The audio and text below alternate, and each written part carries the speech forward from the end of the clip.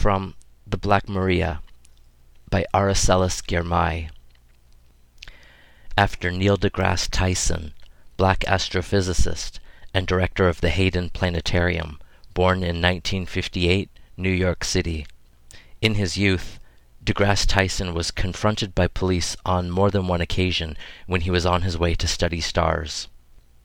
Quote, "I've known that I've wanted to do astrophysics since I was 9 years old, a first visit to the Hayden Planetarium. So I got to see how the world around me reacted to my expression of these ambitions, and all I can say is the fact that I wanted to be a scientist, an astrophysicist, was hands down the path of most resistance.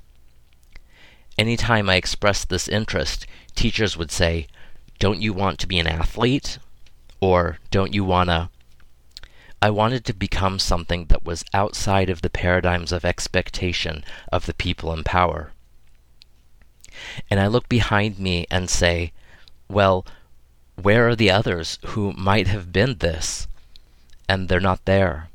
And I wonder, what is the thing along the tracks that I happened to survive and others did not, simply because of the forces that prevented it at every turn, at every turn?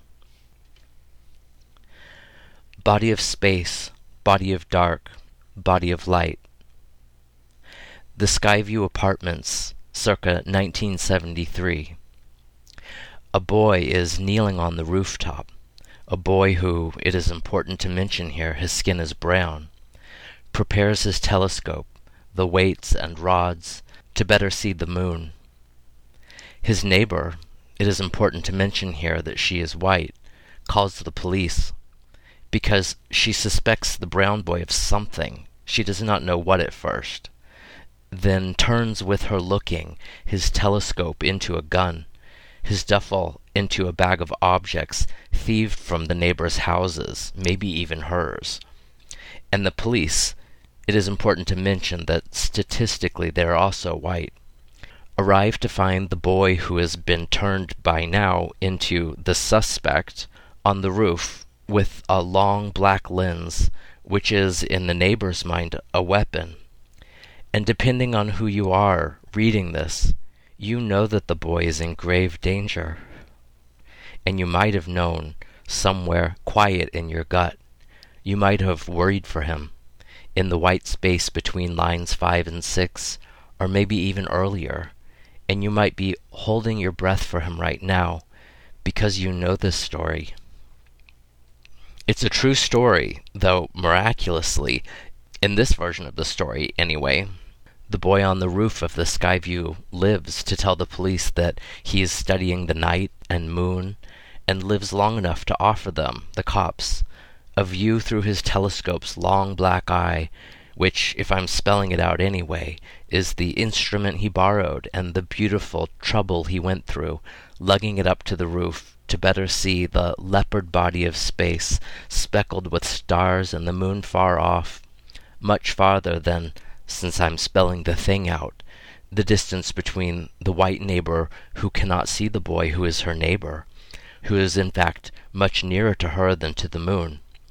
The boy who wants to understand the large and gloriously unhuman mysteries of the galaxy. The boy who, despite America, has not been killed by the murderous jury of his neighbor's imagination and wound.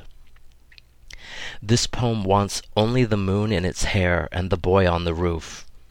This boy on the roof of this poem with a moon in his heart.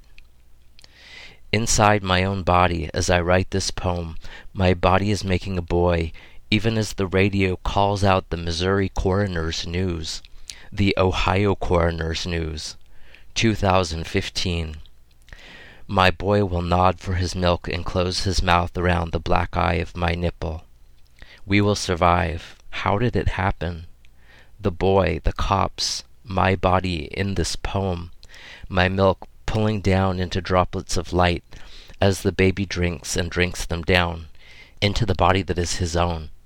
See it, splayed and sighing as a star in my arms.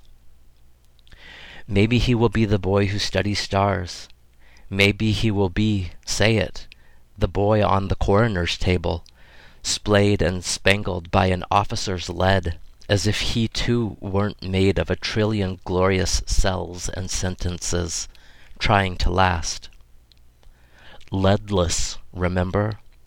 The body's beginning, splendored with breaths, turned by time into at least this song. This moment made, and the mackerel soul caught flashing inside the brief moment of the body's net, then whoosh back into the sea of space. The poem dreams of bodies always leadless, bearing only things ordinary as water and light.